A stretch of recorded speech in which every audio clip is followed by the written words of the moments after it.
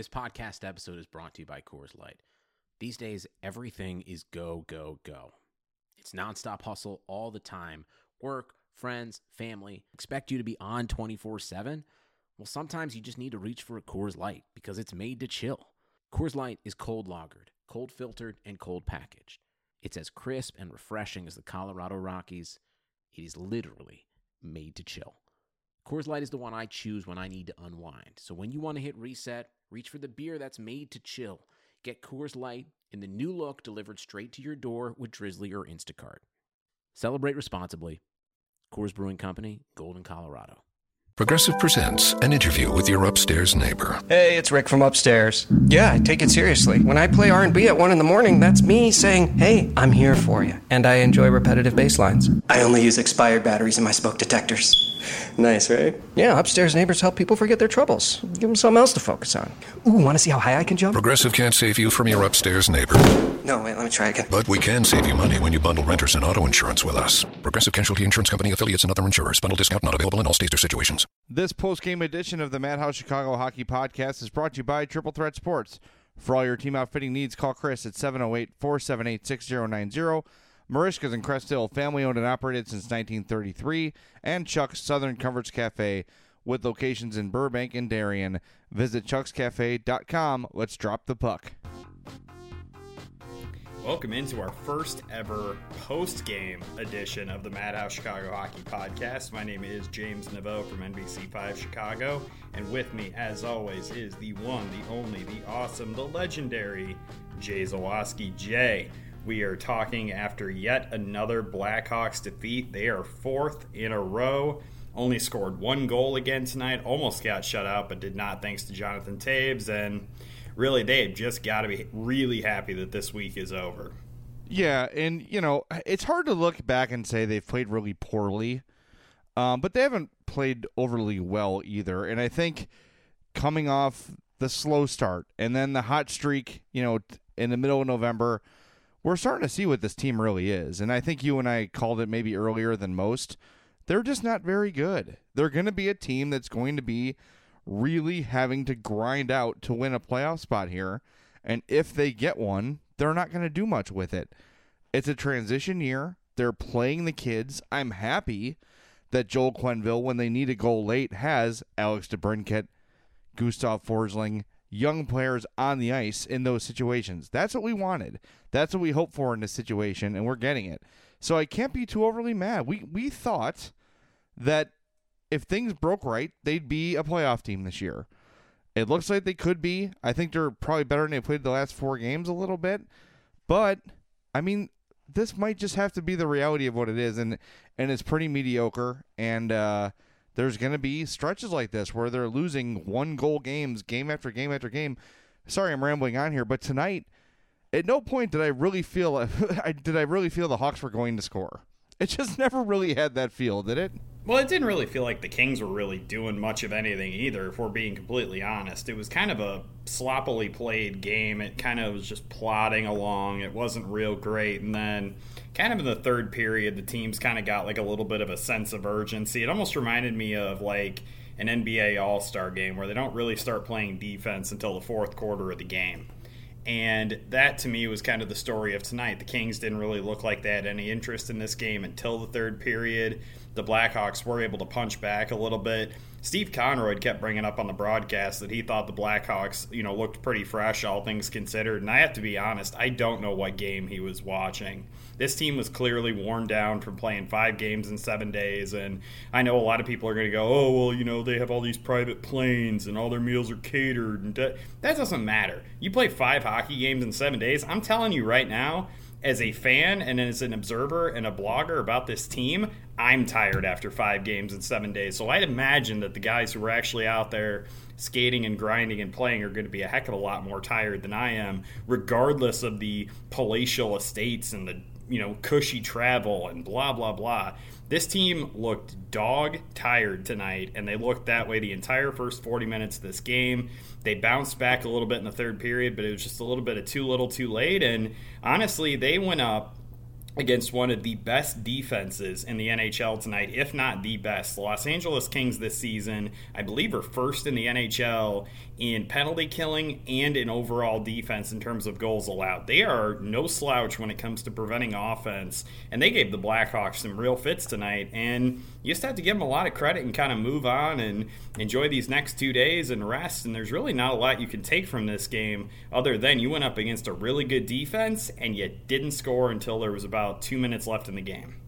You know, I felt for a long time, speaking of that Joel Quenneville is a little trigger happy on pulling the goalie. I think he does it pretty early, too often. You'll see the goalie pull with about 2.5 minutes left or so. And while I'm saying that, I am acknowledging that it doesn't feel like he's gotten burned a lot by doing it, but I'm always hesitant with 2.5 minutes left or 2:15 left or whatever it was tonight to pull the goalie, especially mid-shift. If there's an icing and you've got the puck down there, fine. But Forsberg left the ice in the middle of a shift. Dustin Brown got the puck and just scored. It was a matter of seconds from when, Forsberg left the ice to when the puck was in the back of the net. Yes, the Hawks went on to score and cut the game to 2-1 at that point. But still, I think he's too quick to do it. I know it's a small thing. It's not a hugely important thing, I guess, in the long scheme of things. And again, looking back at the numbers, it probably would prove that he's not doing anything terribly wrong. My gut and kind of like my hockey instinct tells me, man, he pulls the goalie early quick. Or often, I mean. He does it early often. Yeah, I would kind of agree with that. I feel like he maybe pulls the goalie a little bit too early. He's got a little bit of Patrick Waugh in him, where Patrick Waugh used to pull the goalie with like 6 minutes left in like the second period. Like he just was itching to get the goalie off the ice and see if they could score with the extra attacker. There might be a little bit of over-aggression on the part of Joel Quenneville, but I think most stats guys will tell you that pulling the goalie ends up being a worse idea than just trying to play it 5-on-5. And I'm not sure if that's just because there are more bodies on the ice or whatever it is. Guys taking liberties, shooting the puck down to try to score easy goals. I'm not sure what it is, but I kind of agree with you that there is a little bit of an over-aggressiveness there, but I also would prefer an over-aggressive approach to an approach that is too cautious. I wouldn't want Joel pulling the goaltender with like a minute left in the game. I don't feel like that's enough time. I feel like if you do it this way, you probably get 2-3 shifts maybe with those top guys that you're putting out there in these situations, instead of only getting like a little like 30-second burst out of them and then that's it. I feel like Joel pulling the goaltender a little bit early might be just an excuse to kind of dictate that matchup a little bit and get the players out there that he wants to get out there. I only pull the goalie when I'm home alone. That's my policy. Nice. All right, before we wrap up our post-game thing here, one thing we have to acknowledge, we are 2 games into the Corey Crawford-less formation, and I think so far so good with Anton Forsberg. I think he was good the last 2 games he played against Dallas, tonight against the Kings. So I'm encouraged by what I've seen from him. I think he was really strong tonight. Again, there weren't a million terrific scoring chances, but he did the job when he had to. So far, so good with Forsberg. Do you agree with that?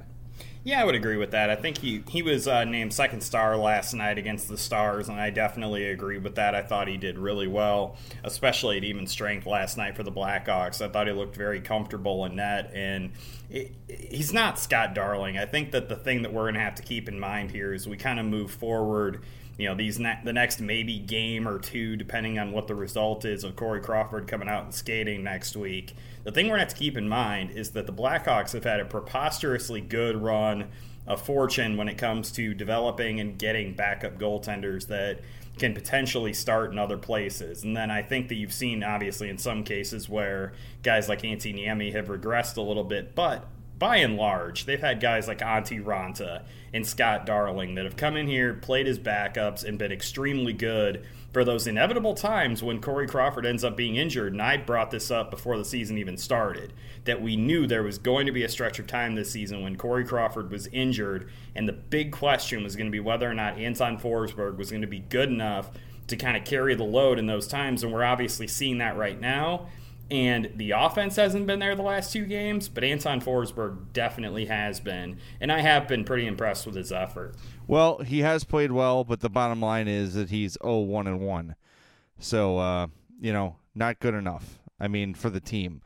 And I gave up 1 goal tonight, gave up 2 goals last night. Yep, total bust. Terrible. No, it's not his fault. It's not his fault. But I think I said, I don't know if you listened to it. You should have, because you love me. But when I did the special Corey Crawford report on Friday, I said the hope is that the Hawks can go 500 throughout this stretch without Crawford. So far, not so good. But again, not Anton Forsberg's fault. So that's encouraging. The fact that he's played well. Were you a little bit surprised he didn't go with Berube one of these 2 games? No, I wasn't. I mean, Forsberg hasn't gotten a lot of run yet, and I think that during the preseason we weren't exactly blown away by what we saw with Berube. So I'm not surprised at all that Forsberg has gotten the look both nights, especially the way he looked against Dallas on Saturday. I think that Joel is going to ride that as much as he can, and Berube is kind of relegated to that Jeff Glass territory where he's only here to basically, wear a baseball cap and look cute on the bench. That's about it. Like that. How's he doing in that department? Have you noticed? I have not noticed him yet. I tried to kind of sneak a peek at him tonight when Ulf Samuelsson was doing his third period bit, but unfortunately I didn't get a chance to see that. Speaking of things, I just want to bring this up. I know that we're trying to keep this short, but we have to bring up Artem Anisimov's mustache, or lack thereof. I know. What are you doing, man? He shaved it off, dude. What is wrong with him? I mean, come on. Hockey players of all are the most superstitious, too. He should know better. That throws off the entire mojo of the entire city, not just the hockey team. The Bulls are going to suffer. The Bears lost today because of it. It's just been an outright disaster since he shaved. Completely agree. I think that he literally has thrown off the entire Chicago sports landscape with his selfish attitude of getting rid of his mustache. I feel like we need a full-fledged investigation into why he did that and whether or not he was attempting to sabotage this entire city. And we will have the results of that investigation tomorrow when we do a full-on podcast. It'll be great. Tune in. It'll be fun. Hey, can I do a quick non-Hawks sports complaint, by the way? You know what? We've already had listeners who are listening to this, so absolutely, the pulpit is yours. So, Robbie Gould pretty much single-handedly beat the Bears today, air quotes, single-handedly. 5 field goals, 15 More like points. Single-footedly. I want to remind everybody, and this has been on my mind all year as Connor Barth and the other crappy Bears kickers have come and gone. When Robbie Gould was let go from the Bears, he sucked. He was missing kicks like crazy. He was not performing it the way he used to. Don't forget that. And you were probably one of those people that was really mad at Robbie Gould for missing chip shots that he had made before. Just because the Bears' current kicking situation sucks doesn't make Robbie Gould, when he was let go, better than he was. He was not good when the Bears got rid of him. Has he been better since? Absolutely. Of course, he's been much better. But when the Bears got rid of him, he was missing kicks routinely. Don't forget that. That's all I'm saying. Yeah, I can't really add a whole lot to that. I don't have Robbie Gould's numbers in front of me, but no, he was not the end-all, be-all of kickers anymore. And I mean, I know we got very spoiled when it came to the successes of Robbie Gould. He was one of the most accurate kickers in the history of the NFL, and he never was at Connor Barth levels of suck, though. I think that we can't kid ourselves and try to say that's a level of suck that few have ever accomplished. I'm talking about your Al Del Grecos and people like that. So I think that you're right that it was probably time to move on from Robbie Gould. It does not take away from the fact that dude torched the Bears today, and they, as a team, continue to be freaking awful, and the only thing we have left to look forward to this season is them losing to the Cleveland Browns and the inevitable day when they fire John Fox, and we'll see if they dump more people than just him. Okay, here, 2015 Robbie Gould. He was 8 for 8 from 20 to 29 yards, 10 of 12 from 30 to 39, 9 of 7 from 40 to 49. I'm sorry, 7 of 9. That'd have been a record. 40 to 49, and 7 of 9 from 50 plus. Good for 84.6%. You're acting like that's bad. That's not awful. It's not awful, but it wasn't like he was, ruling the world back then either. Bears fans were plenty annoyed with him at that point. Bears fans are stupid, and I include myself in that group. We are not the brightest bulbs in the box. We just aren't. All right. That's all. I just wanted to get that off my chest. Anything else you want to comment on the Avengers trailer, or can we save that for tomorrow? Yeah. I think I have not seen Age of Ultron. What? Why? I started watching it like 3 times, and then I just always kind of lost interest. I didn't see it in the theater, and that hurts. You got to see him in the theater. Yeah, it was pretty cool in theaters, and I make that argument a lot about Doctor Strange, because that was a movie that if you saw it in a theater, you were blown away, but if you watch it on Blu-ray, it just doesn't have the same punch. All right, I'll take your word for it. All right, well, that's going to wrap up this post-game edition of the Madhouse Chicago Hockey Podcast. Look for these after every game. It'll be James or me or James and me. Somehow we'll get you a brief post-game report after every game. So stick with us, the Madhouse Chicago Hockey Podcast. Hey, and don't forget, January 20th, our outing with the Chicago Wolves.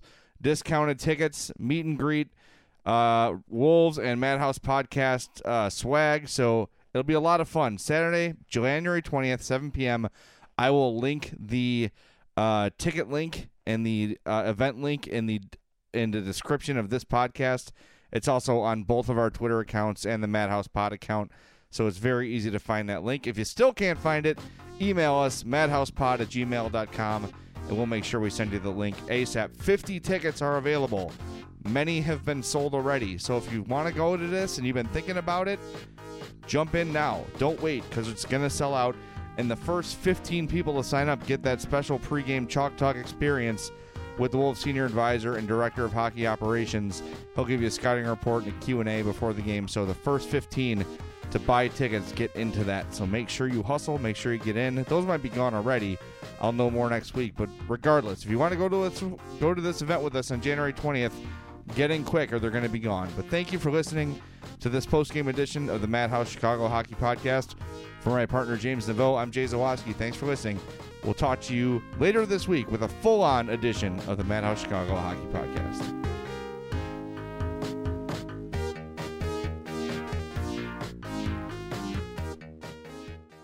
When you talk to a Dell Technologies advisor, you get someone who understands there's an art to listening and can provide small business solutions that make you feel truly heard.